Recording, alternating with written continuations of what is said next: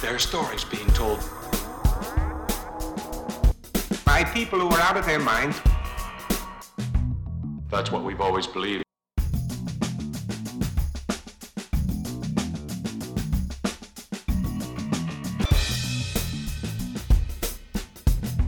Alright, now let's hear your story. Welcome to Live Patrol, an edutainment podcast that brings to light ingenious, interesting, and sometimes unbelievable stories from history and mixes in creative storytelling. Every episode, we hope you learn at least 4 facts that you can use around the dinner table or at the DMV to astound your family, friends, or John Jacob Jingleheimer Schmidt. The headlines are ear-catching, that can't be true factoids, while the explanations show you just how real they are. Every week there will be 2 little lies thrown in the mix to keep us on our toes and vigilant for the truth. My name is Michael. My name is Brenna. And the topic this week is... Grub. Food. It's food. It's food. It's we're not talking about insects. We're talking about food. I didn't say grubs. And grubs can be food. I watched Lion King. I heard they're slimy yet satisfying. Like, probably all the foods that you're going to talk their about. Their slimies are satisfying. Also, can I just say how envious I am that you were able to get through the first part without a single mess up?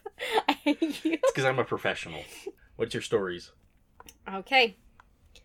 Massive bumblebee tuna recall after 2 employees admit to cooking a man and mixing him with a batch of tuna. Okay. It was 3 men. Three men. Oh, wait. How does a count do it? 3. Okay, number 2. Local Kentucky jewelry company gold-plated actual KFC chicken bones and sold them as earrings. Oh, God, I think I recall hearing something about that, actually. Jeez. Okay. Okay, number 3. An ice cream flavor that only comes once every 13 years gets banned by the FDA. Cicada ice cream. Because there were too many bug parts. Crunchy. Okay, what's number 1 again?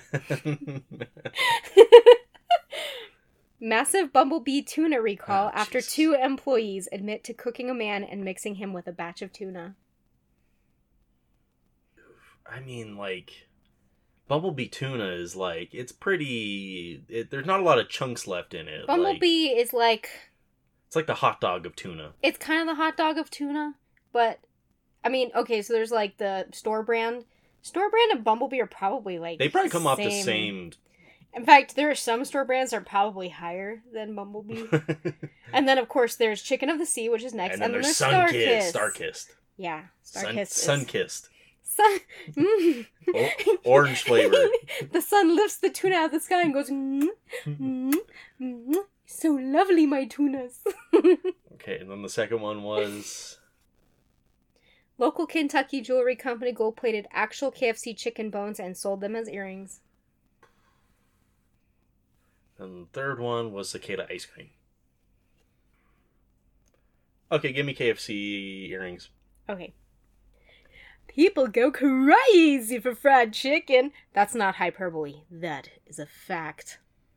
Yeah, but you didn't have to say it like that. I'm bringing energy to this. I'm livening it up. I'm making it crispy, if you would. You say energy. I think that was kind of rude. Oh.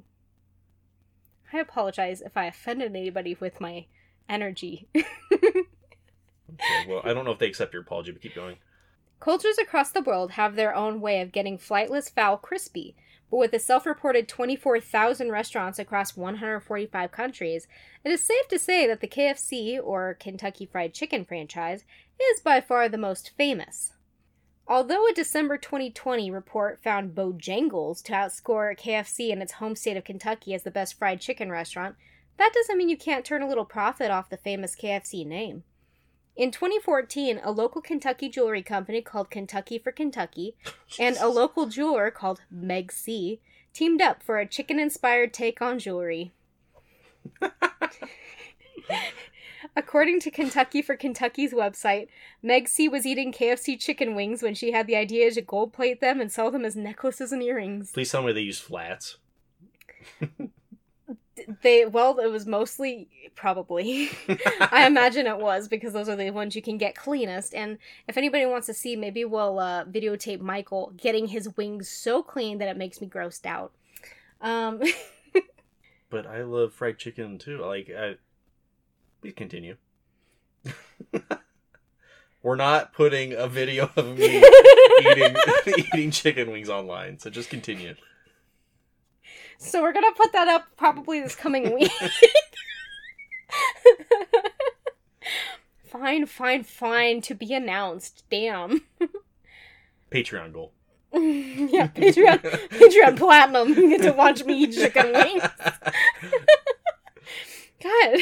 Okay. This involved eating the chicken, cleaning the bones, drying them, varnishing them, graphite painting them, electroforming them with copper, and last but not least, electroforming them with the gold plating.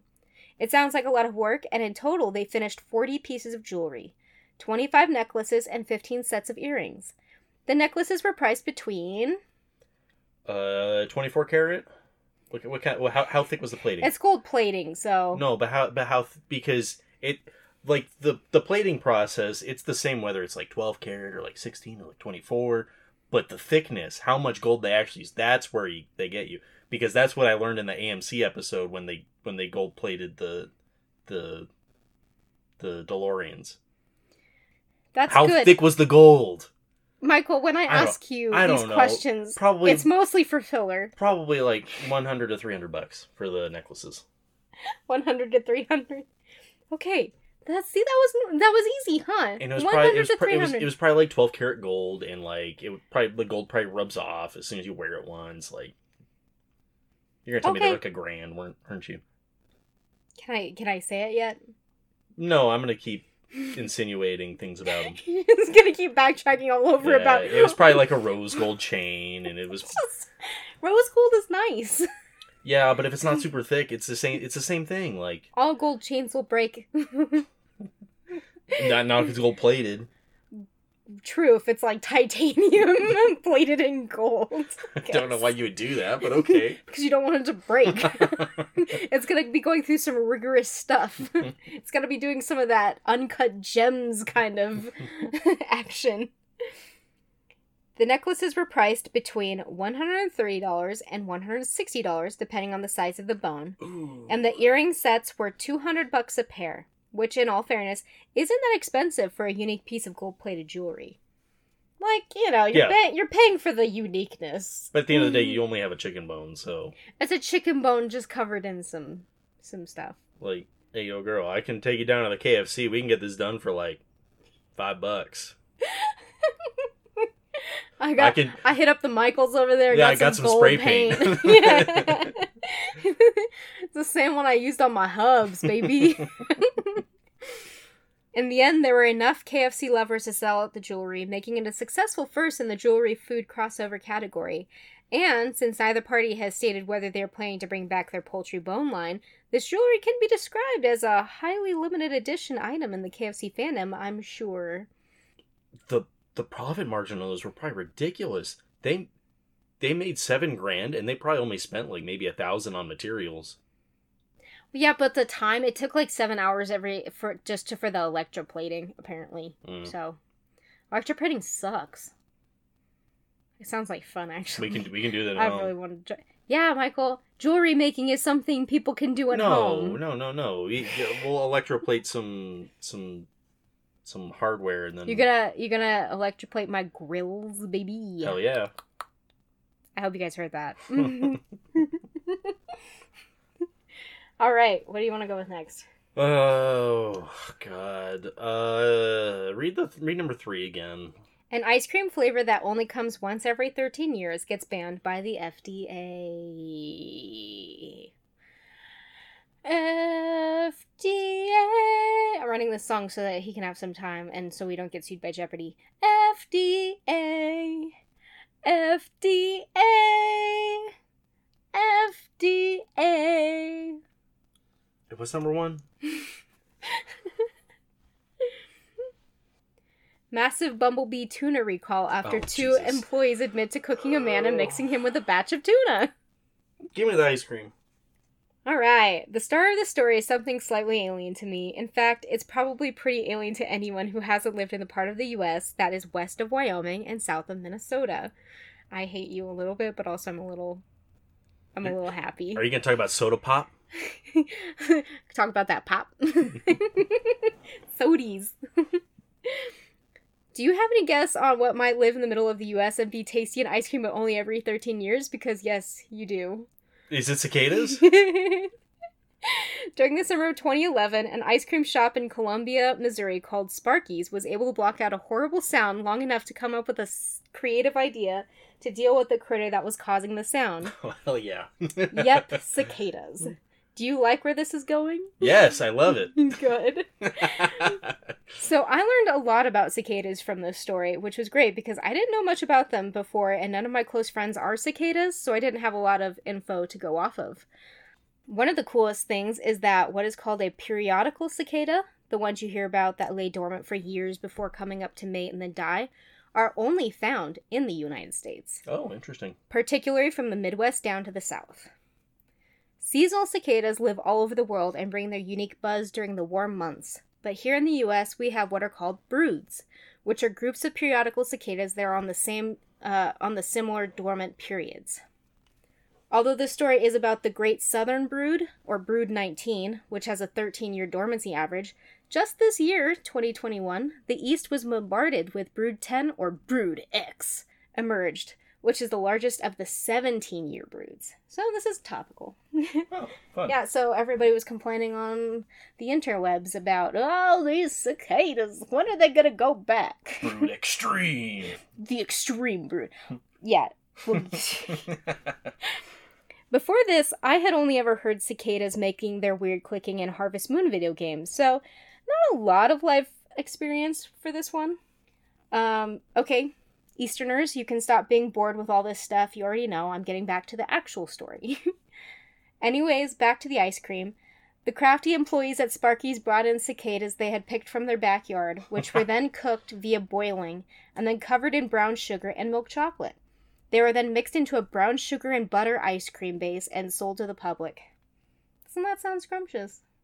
I mean, like, it's got a lot of sugar. It probably tasted fine. Had a nice crunch to it. Honestly, I would probably... I'd try it. I would be like, Michael, we gotta get the ice cream. I don't know if I'd go out of my way to go try it. But Michael, if we were there... I would like to go out of my way. You have to come with me, though. Here's $10. Go see a Star Wars. But. Michael, it's once in every 17 years. Not anymore. Oh, I guess it was 13. This one was the 17. It was 13 years. According to an NPR article, the ice cream sold out before they even had a chance to place it in the case. So before they even put the big boy into the case so you could scoop it out, people already ate it all. Unfortunately for Sparky's and the local ice cream lovers of Missouri, although cicadas have been deemed edible by many cultures and experts, when the owners of Sparky's contacted the FDA to make sure it was okay to keep selling the ice cream, they were informed they should stop, and the buzzing operation was over before a second batch could even begin. Although the food code does not directly address cicadas, according to an environmental health manager named Gary Worley, we advised against it. And though experts agree that cicadas are edible, it is not advised to eat insects from your backyard, due to possible ingestion of pesticides and other environmental chemicals. Which is sad. God, a lightning bug ice cream would be so sick. But how do you make the ice cream glow? That's for marketing. One ice cream fan, however, reported they tasted kind of like... chicken. A peanut. Side note, if you would like to learn more about periodical cicadas, their expected emergence cycles, or if you live near any, the website cicadamania.com is really informative. Because now I know people like to buy shirts to promote their local broods. So they definitely had Brood X shirts that are like, yeah, and coffee mugs for Brood X. People really like to support your local cicadas, okay? Support your local brood. Yeah. We can't do that here in the West. We don't have any cicadas. Aren't there some isn't there a brood in Nevada? No. There's none. Oh. No periodical cicadas, no. Oh. No, we have Mormon crickets. They're crickets, also gross. That's what it is. Okay. They're also really gross. Well, I don't know, they feel like when they overrun the place, it's kind of like what you hear from cicadas, like, they're huge. They're so big they don't really fly around anymore. They just kind of walk places, and they get in the way, and you kind of squish them, and you feel kind of bad because they're so big. It's almost like squishing a teacup dog. All right, you silly person, you. This makes me happy you didn't fall for this. Okay, so... Yeah, because it was 3 dudes, right? No, it was Star Kiss. That's what it was. Yeah, Star Kiss was the one. The murder tuna. It was store brand. Kroger did it. Kroger did it again. Add that to the list of times Kroger's tried to feed people to us. Great value kills people. Oh, okay. Massive bumblebee tuna recall after 2 employees admit to cooking a man and mixing him with a batch of tuna. Well, you can't complain this week about me not writing in the form of headlines, because this is an actual headline. Well, if you believe everything your friend's aunt shares on Facebook. Oh. Since 2015, when Bumblebee and 2 employees faced criminal charges for violating Occupational Safety and Health Administration rules that ended with a man losing his life, the headline has popped up every now and then as panic-inducing clickbait. The headline is not true, but that doesn't take away from the horrible true story that did actually occur to one Bumblebee employee. He fell backwards into a vat of tuna, and then he got pickled for 100 years, right? Michael, a man died for 100 years. Yeah, and when he came back out, he realized he got to meet his great-great-great-grandson. Sucks. But apparently, his great-grandson puts out really good weed. I was going to call it dope. We're not Canadians. Not a movie podcast. Not a movie podcast. Okay. Well, on October 11, 2012, Jose Molina, a 62-year-old employee of Bumblebee, was loading cans of tuna into the 35-foot-long oven used to cook the tuna and sterilize the aluminum. So, they're already in cans. Mm-hmm. Just because people online were like, oh my god, he's just in there with a bunch of tuna. Like, no, they're in cans. It's all over the floor. They don't cook up before they put it in the cans. It's way more efficient. It's in a vat, and then they have the cans on racks above it. He's over there slipping on, he's got tunas on his feet. He's pulling a... Mr. Bean? He's wearing tuna slippers. Tuna slippers. He just got done doing his little musical scene. Yeah, people had all kinds of crazy ideas about what the setup was. The cans were in tuna. The tuna was already in cans. They hadn't been cooked yet. You put them in on pallets. You use a jack to put them in. There you go. And then it cooks and it sterilizes the aluminum. All right. According to a site who based their article on the LA Times article that no longer exists, unfortunately, Molina had left his pallet jack he had been using to move the tuna cans outside of the oven. It is believed he went back inside to fix what was believed to be a chain in the oven, and when a coworker saw his pallet jack outside of the oven, it was assumed that Molina had taken a break to use the restroom. Brace yourselves, folks. This is not going to be a fun ride. The coworker who had found Molina's pallet jack decided to use it, presumably to finish loading the tuna, as well as moving on to another task when it was finished. So once the oven was full, the door was closed and it was hot tuna time. The oven cooked the canned tuna at 270 degrees Fahrenheit, or roughly 132 degrees Celsius. Meanwhile, a supervisor asked the coworker why he was using Molina's pallet jack, and once the supervisor had realized Molina was missing, he announced it over the intercom. Other Bumblebee employees searched for him after his car was found to be still in the parking lot. How do you feel? I don't know. Grind them up, stick them in the tuna cans. You gonna get a can opener in there? We don't waste anything. Waste not, want not. Shut up. This is awful. After searching for roughly an hour and a half, it was suggested by another worker that they search the last oven that was loaded. It is unclear how long the cooking process took and how much of the time looking for Molina was during the cooling period of the oven, but the oven required 2 hours to completely cool to a safe opening temperature, meaning it was at least 2 hours before their worst nightmare had been realized, and Molina's charred remains were discovered in the back of the oven. You're probably wondering how something like that could have happened in 2012 with all of the workplace safety regulations that seem to be in place to keep you from being, I don't know, cooked to death at work. Because OSHA doesn't care about Bumblebee.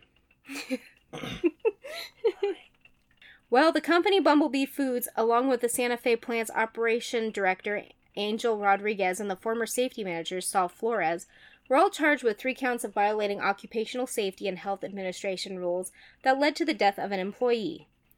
In 2015, 3 years after Jose Molina met his horrifyingly tragic demise, Bumblebee Foods paid $6 million to settle the criminal charges in a plea agreement where it was agreed that Bumblebee had until January of 2017 to fix the safety problems that led to Molina's death, and upon successfully doing so, the company would then plead guilty to a misdemeanor count of willful failure to implement and maintain an effective safety program.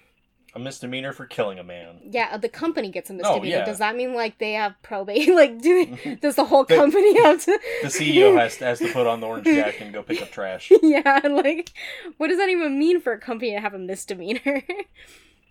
This included upgrading the oven so that they could be open from the inside, which, gee, what a great idea. Or have some sort of fail-safe so a human doesn't get trapped and cooked again. They also needed to implement a LOTO system, or lockout-tagout system, which they didn't previously have. You remember what lockout-tagout is, right? Mm-hmm. For those folks who aren't privy to heavy machinery work, lockout-tagout basically means a machine that needs maintenance requires a locked mode where it is unable to receive power and cannot be used, which keeps people safe while working on it. It's usually a lock that goes on the power cord. Exactly. Yeah, something like that. It's pretty basic, and it's absolutely ridiculous that a company as big as Bumblebee was not using it in 2012, or possibly that their employees weren't being trained to do so at the very least. Mother Nature is going to be with us for the rest of this podcast, unfortunately.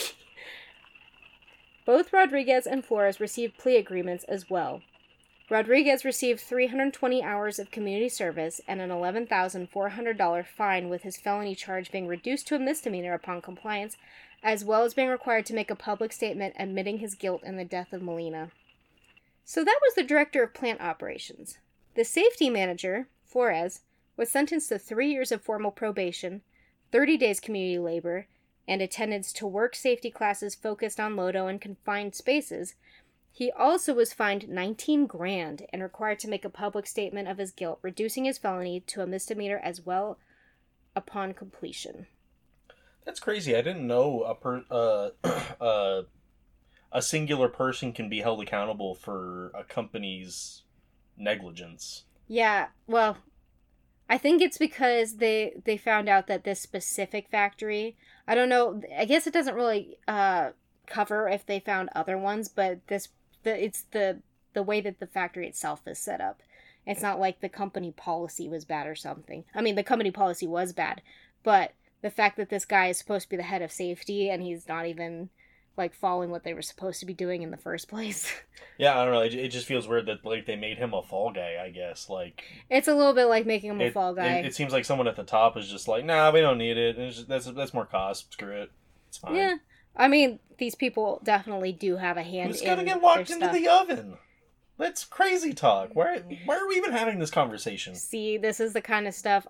This is why I was on a safety committee at one point. It's because people would walk around going like, yeah, but you'd have to be an idiot, and be like, I see idiots every day. No one's gonna hit the racks with the forklift. It's fine. God, we don't hire idiots. Like, no one's gonna do that. Jeez. After the third time having to rebuild racks because people ran forklifts into them.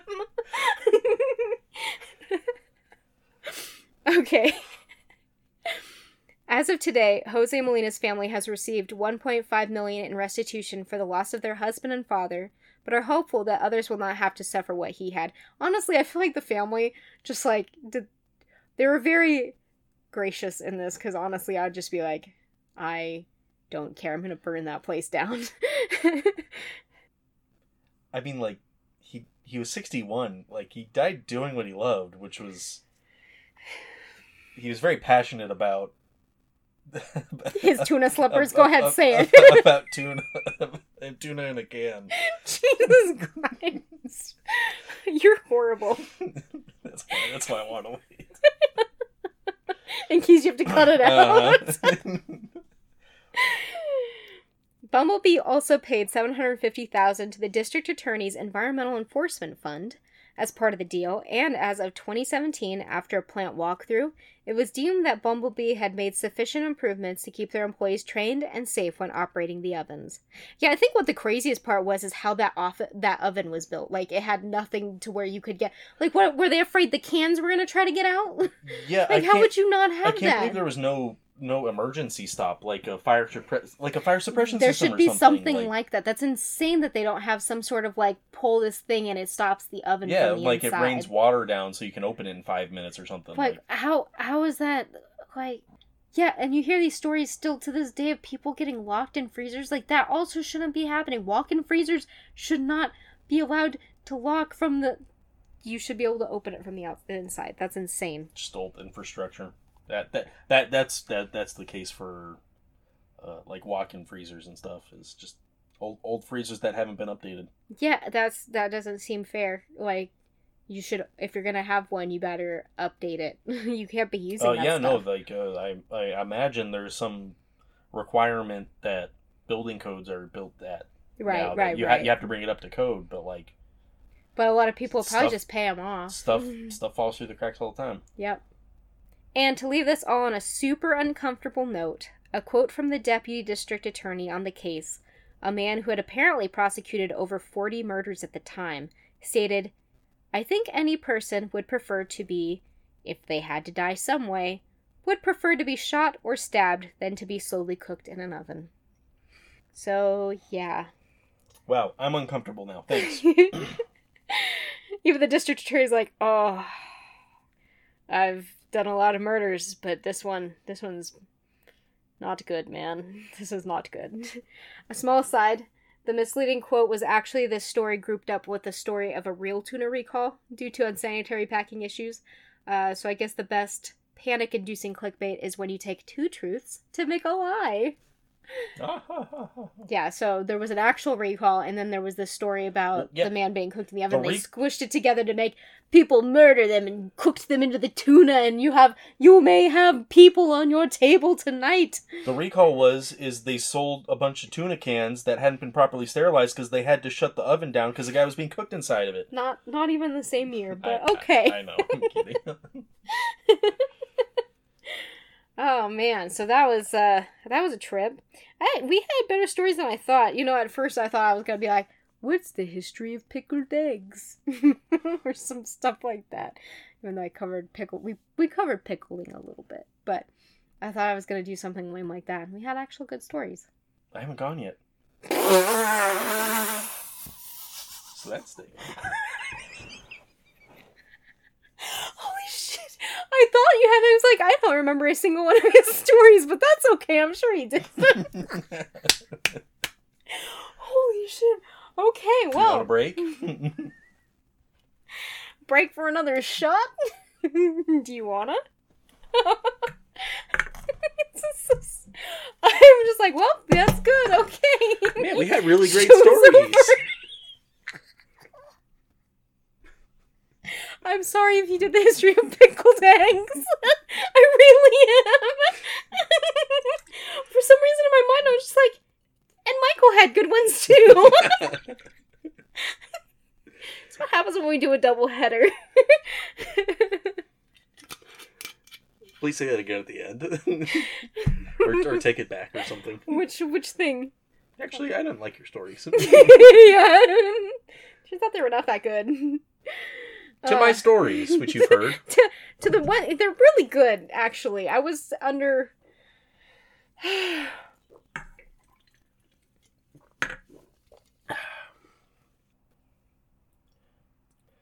Sandwiches can be intellectual property.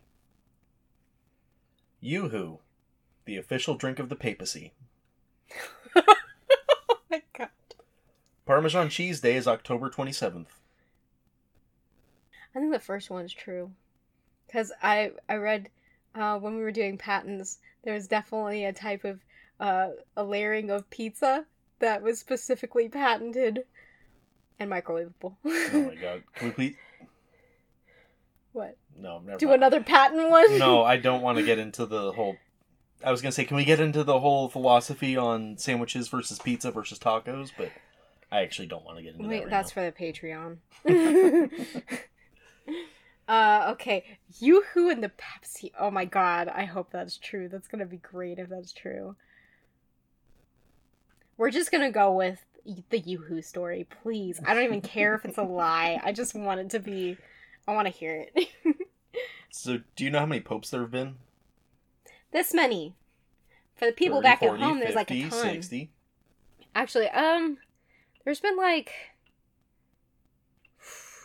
What, like... 20? Not even 20, huh? Oh, okay. My bad. I'm sorry. I don't know how long they live. Hey, you know what? I'm learning that there's cults that don't even believe the Pope is the real Pope, so... Okay, so... I learned all about the Pope. Just not how many there are. I didn't know I needed to do this. Do you know what the Pope is? The Pope is the head of the Catholic Church. Yes, and they can trace their lineage back to... John? St. Peter, the first St. Pope. Peter. Ah. So, That was St. John. back roughly 2,000 years. Oh, is that about when? Huh. Okay. I didn't know they were supposed to have a lineage because it seems like it's democratic. Okay, so I probably should have looked this up in growing up Catholic. I should have known this. I don't actually know when St. Peter was considered a pope. Oh, see, he's a heretic. It's fine, guys. It's okay. He's a heretic anyways. A lot of us didn't know about this stuff either, but we weren't supposed to because, I was raised a heathen. Yeah, but at least I knew that there was more than 20 popes. Well, I was trying to do the math, and the math's bad. You know what? Math's not good. If I didn't know if it was like when the Bible was last voted on or whatever.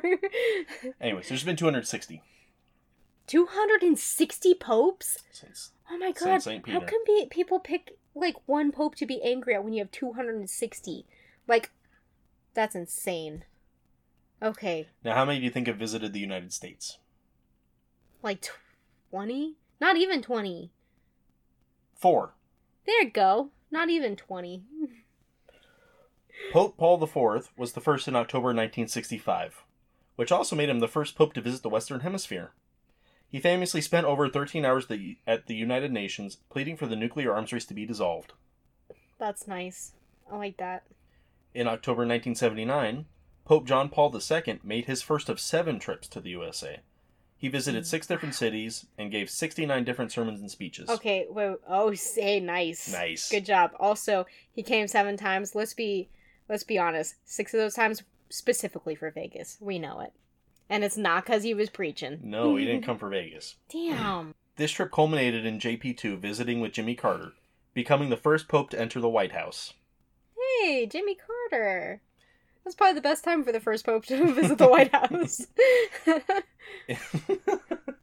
In 2008, Pope Benedict XVI visited the USA, but this trip was largely overshadowed by the Catholic Church pedophile scandal that made the news days before his arrival. Yeah, and also Benedict, I would say he's the closest to looking like a skeleton pope. Like, that guy is creepy. And most recently, Pope Francis visited the USA and Cuba in September of 2015. Woo! Okay, You but go! I want to focus on... Is his name, like... Hold on. No, I just misspoke. Oh. I'm waiting for you to finish so that I can actually get to my thing. I know. But I'm trying to come up with... Is it... Pope? Populus? Trying to come up with any freaking name. Pope. You come up with a joke. Oh my god. Okay, hold on.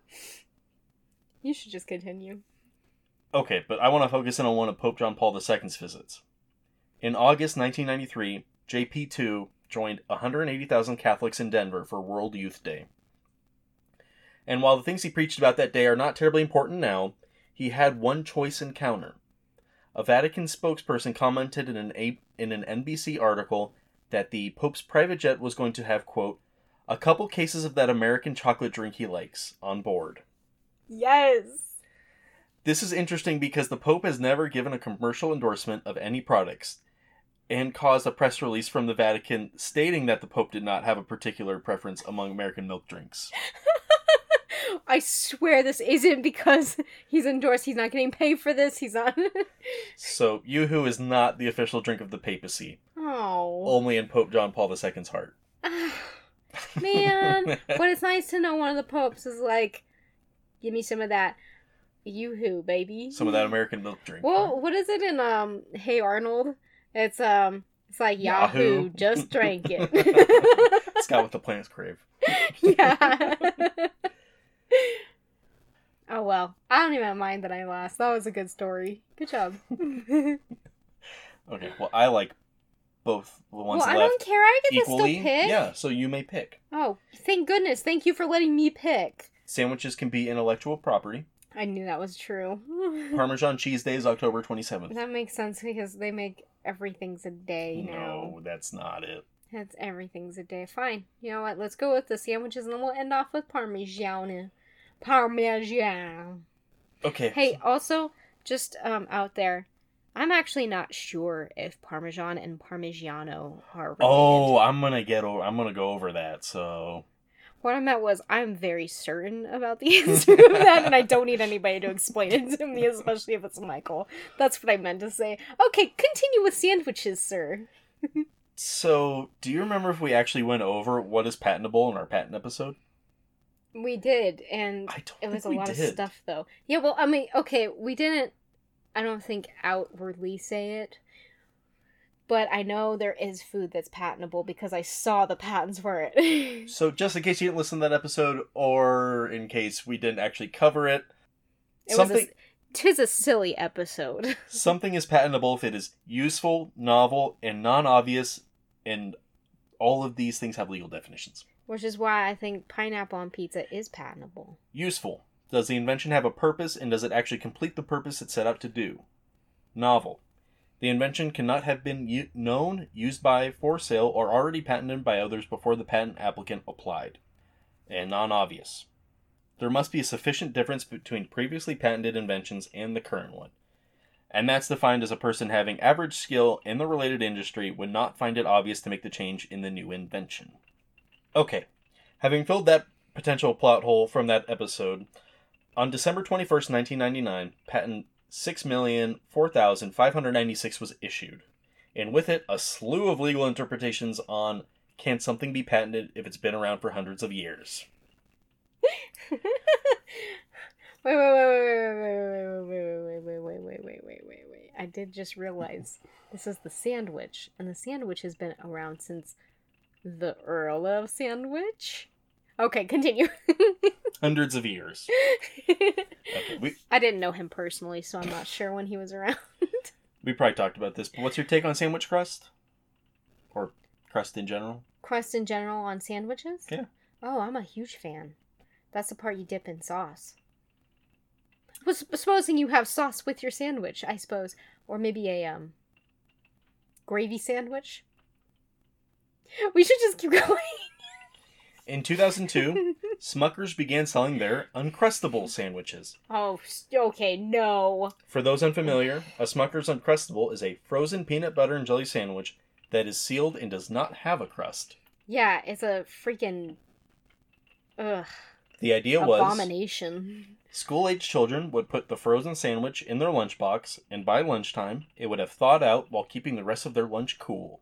That's actually pretty nice. It eliminated the, quote, gross part of the sandwich, and the whole thing was sealed so there wouldn't be a mess while eating the sandwich. Not long after the advent of the Uncrustable, challenger Albi's Food came out with the Easy Jammer sandwich. It was pretty much the same thing, but weirdly using square bread instead of the circular bread that Smucker's used. Oh yeah, square bread. That is weird. Smucker's immediately sent a cease and desist letter to Albi, citing that they held patent 6,004,596, the sealed crustless sandwich patent. In the letter and subsequent court filings, Smucker's insisted that the patent was different from other crustless sandwiches because of the crimping process creating the seal, instead of other brands using cornstarch or other methods to seal their sandwiches. This was in litigation until 2005, when a federal appeals court ruled that patent 6,004,596 was not novel or non-obvious enough to warrant a patent. Smucker's and Albi's Foods still make crustless sealed sandwiches, just without holding the patent. Back to the headline. While sandwiches can be intellectual property, the sealed crustless sandwich is not patented. But they can be, But so they it's can still be. true. It's still true.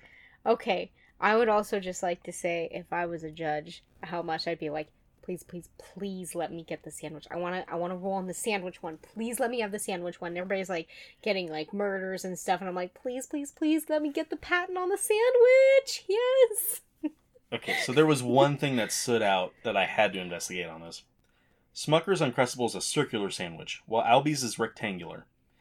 You can't make a circular loaf of bread, so I decided to do a short dive on how much bread is wasted per sandwich. Oh.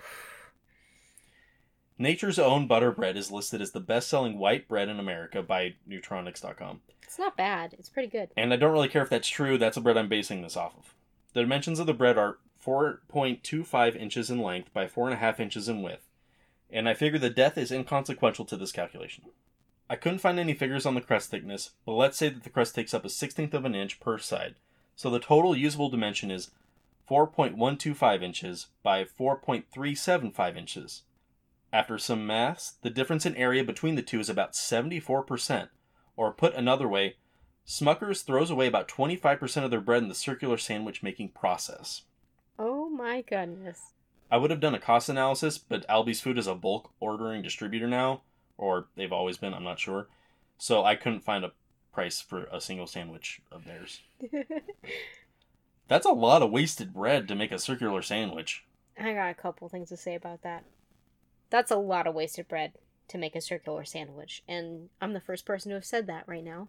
And number two, I love that you did that little nerdy calculation, and you made it about something that I care about. Bread. And sandwiches. Throwback to the last episode where I literally said 2 episodes ago, I just want potatoes and bread for everything. So this was great. Parmesan Cheese Day is October 27th. I like cheese too. Let's go with the cheese. What do you know about Parmesan cheese? It's a dry cheese. It's very salty. Oh, good. Okay. Hold on. It's also hard. It's a hard cheese. Yes. It's a hard, salty cheese. Yeah. You can get it grated or even dusted. Ooh. Yeah, like Kraft. It's dust. Now, what do you know about Parmigiano Reggiano cheese? I know that it tastes the same, and all the recipes that I have that call for Parmigiano Reggiano, I get it and I grate it down and it tastes like Parmesan. So, Parmesan is... Wait. And Lydia Bastianich really only wants you to use Parmigiano Reggiano. Because she's sponsored by it.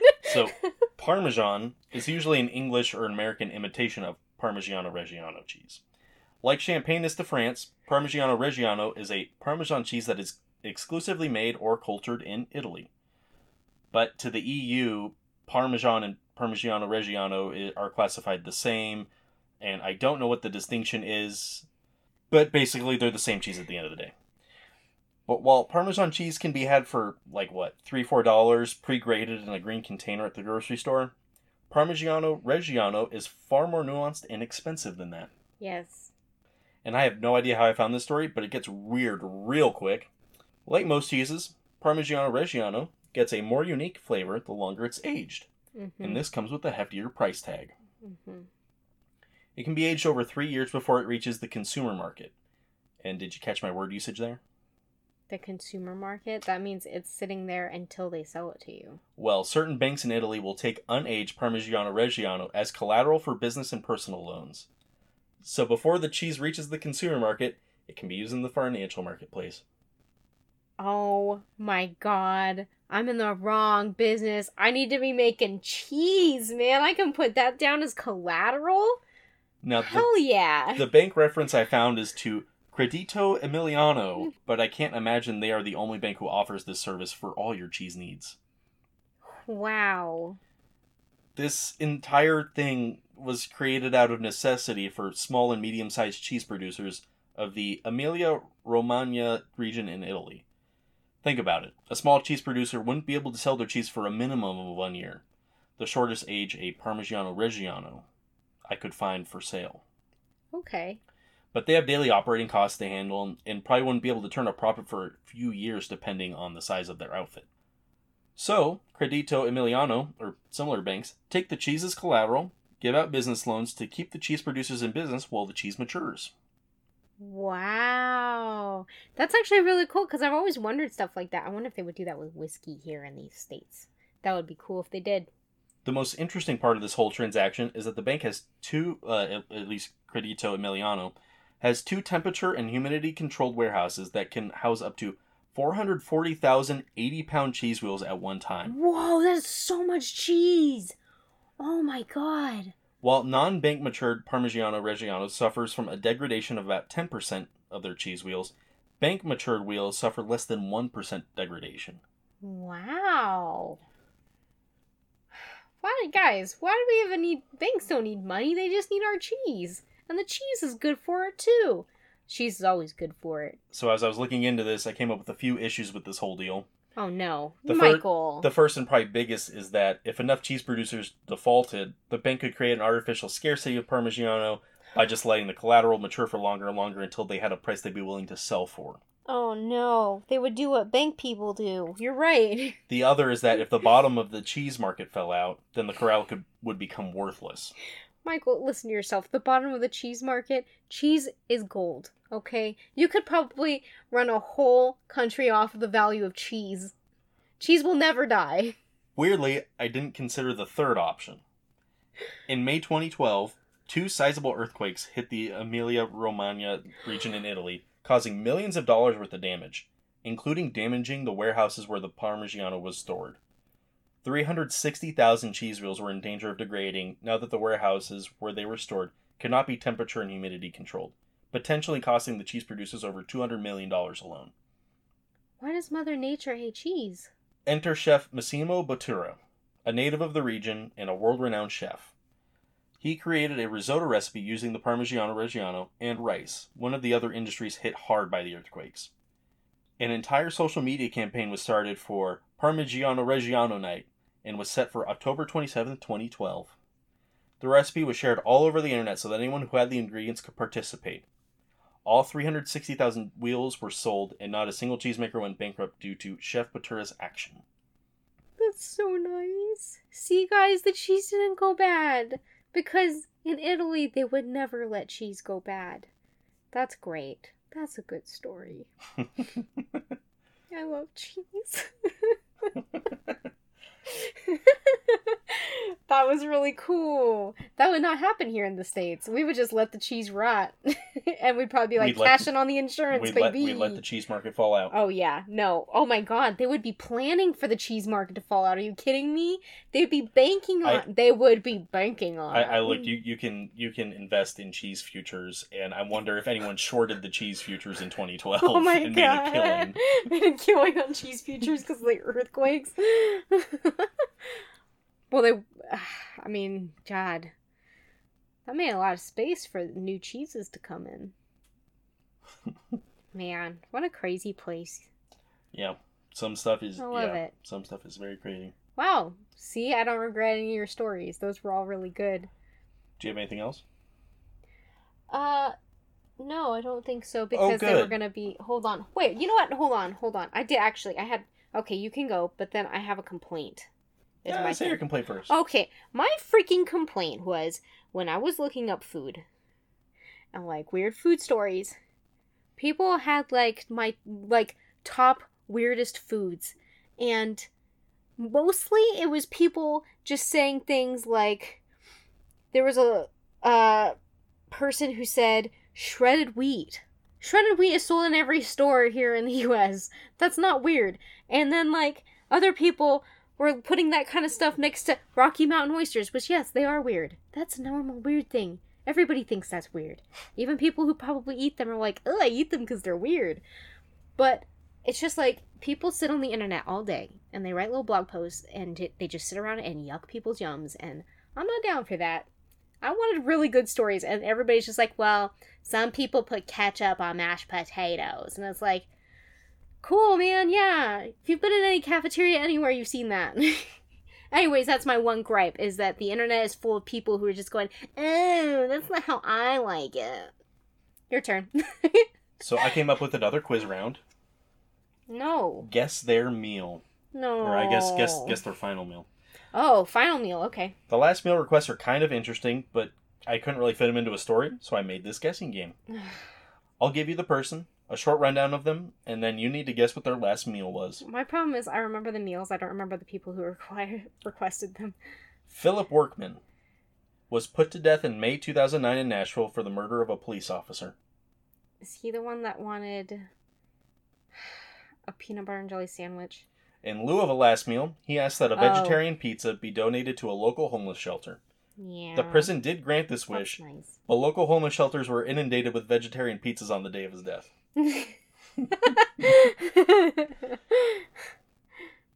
James Edward Smith, who was executed in Texas in June 1990. Texas. Okay, is he the one that wanted a whole thing of ice cream? He wanted his last meal to be a lump of dirt. Sorry? Unsurprisingly, dirt was not on the approved list of foods that the prison would serve, so he was given yogurt instead. like how there's yogurt that's just like, this is kind of like it, right? If you just wait for a little bit. Ted Bundy was executed by electric chair on January 24th, 1989, after confessing to the murder of 30 women. Okay, Bundy is either the one that wanted the Rocky Road ice cream, or he's the one that ordered, like, the nines. Like, he had the whole KFC thing. Like, I don't remember. He declined his last meal. Oh, okay. He was I offered keep steak. messing up. He was offered steak and eggs with hash browns and coffee, but declined to eat any of it. Wow, that's actually really nice. I'd be like, well, man, I wasn't gonna eat, but if you got it. Serial killer and prostitute Eileen Carol Wuornos Oh! was executed by lethal injection on October 9th, 2002 for the murder of 7 men in Florida. Wasn't hers just like a cigarette? She also declined her last meal and was served a cup of coffee before her execution. Oh, it was just a cup of coffee, okay. Last Man, I'm striking out! Last one. Victor Figuer, convicted for the murder of Dr. Edward Bartles, was executed by hanging on March 15th, 1963 in Iowa. 1963 Iowa. He just wanted a big ol' raw corn cob. He asked for a single olive for his last meal. Oh, yeah, he's the olive guy. Okay. He thought that the olive symbolized peace and hoped that an olive tree would sprout from his dead body. So I imagine he ate the pit too. Yeah, he probably just gulped it down. It wasn't really a meal, it was more of a thing. I don't think the pit's gonna find his stomach acid that good, but if it comes out of him, his body will definitely be used as, like, compost. Maybe he thought that if he died soon enough that his stomach acid wouldn't degrade the pit. But yeah, I mean, a human body is pretty good compost, so when you start degrading down, it would give it food to live. I bet there's no freaking olive tree, though, so... Yeah, so that was all of them. That's fun. Great. You didn't get cool. a single one. Yeah, no, I didn't, because they're hard. I don't know. People Rocky always Road, talk about the stuff. I want to say the Rocky Road ice cream was like Jeffrey Dahmer or someone. Yeah, it's one of the big... Where it was like, I think Gacy's the one that ordered, like, he wanted a chicken, a pizza... I purposely did not do some of the bigger names. Some roast beef, a chicken, a pizza. Sir, this is a Wendy's. No, this is Patrick! Well. So... What are you gonna eat? I don't know. On your last day. Oh, some pizza, some chicken. Roast beef, some roast beef, a chicken, a pizza. I think... Let's see. Oh, some sort of pepper. Whole. Oh, whole. That's and a beer. Yeah, that's it. Okay, although, the reason I brought that up is most states, if they haven't already outlawed capital punishment, they don't give... They don't do the last They don't do last meal anymore. You just get whatever's on the menu. Yeah. But if I could, yeah, I'd get some sort of hot pepper in a beer. That sounds good. Yeah, like a habanero. I guess I'm torn on the last meal thing, because I feel like a last meal is a nice thing to have, but also the people who are getting it are usually not nice people, so they don't really deserve it. I doubt they ever, like, let their victims have a last meal, so why should they? What would you choose? One time we calculated how many bar-ass hot dogs would fit into a swimming pool. Yes, we did. And I think, honestly, that wouldn't be so bad. Just, like, dive into a swimming pool, and you're, like, already immersed. So it's, like, it's not hard. You don't have to reach too far to get the food you're putting in your mouth because you're just laying in it. So, I mean, that wouldn't be so bad, I guess. Specifically bar-ass. Not because they're good, but because they're there. And for context, it was like a few 100,000 in an Olympic-sized swimming pool, and we calculated that. Did we do this on the podcast at some point? No, we did. Unfortunately, this was just Anyways, us talking. The cost was only. It was very reasonable. It was only like $600. Well, because they were doing some sort of like a BOGO thing at the time. I was like, how many? If I had $1,000, could I fill an Olympic-sized swimming pool with bar-ass hot dogs? Yeah. The conclusion is, I think for about $1,000, you could fill an entire Olympic-sized swimming pool. Probably. Man, that'd be fun to watch the Olympics. Just no water, just hot dogs. Oh my god, man! When they dive, like, hey, they never have to worry about splash again. Watch the 1500 freestyle just flopping on top of hot dogs. No, what you're gonna have is you're gonna have new injuries. Somebody's gonna somehow freakishly end up with one stuck way up into his cranium or something. Like, how did you do that? And they're like, well, the trajectory and the way this hot dog was and the amount of hot dogs beneath it caused the perfect storm. For your final meal, you want a Scrooge McDuck, a bunch of hot dogs. Oh, hell yeah. Yes! If I can't okay, either that or get to Scrooge McDuck actual like, little chocolate coins. Oh, chocolate coins, I was about to say. I don't want to put money in my mouth. I don't think for your final meal they'll give you that part $1 million in pennies. And he spits out all the coins. That's disgusting, and for a rich person you'd think you'd know that, but I guess ducks just, I don't know. Oh my god. Okay, I guess maybe we should stop time talking to stop now. This. Okay, well, I'm sorry. Food's just like, no offense, it's one of our passion projects. Okay, well, thanks for listening. Have a good one. Bye. For show ideas, inaccuracies, or general comments, you can email us at thelivepatrol@gmail.com. Intro and outro music provided by The Simulation Hypothesis by Revolution Void, found on the Free Music Archive, CC BY license. Thanks for listening.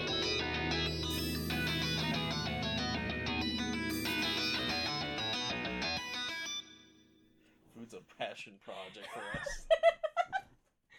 Okay, what's keeping you alive, Michael? That's gonna suck to listen to.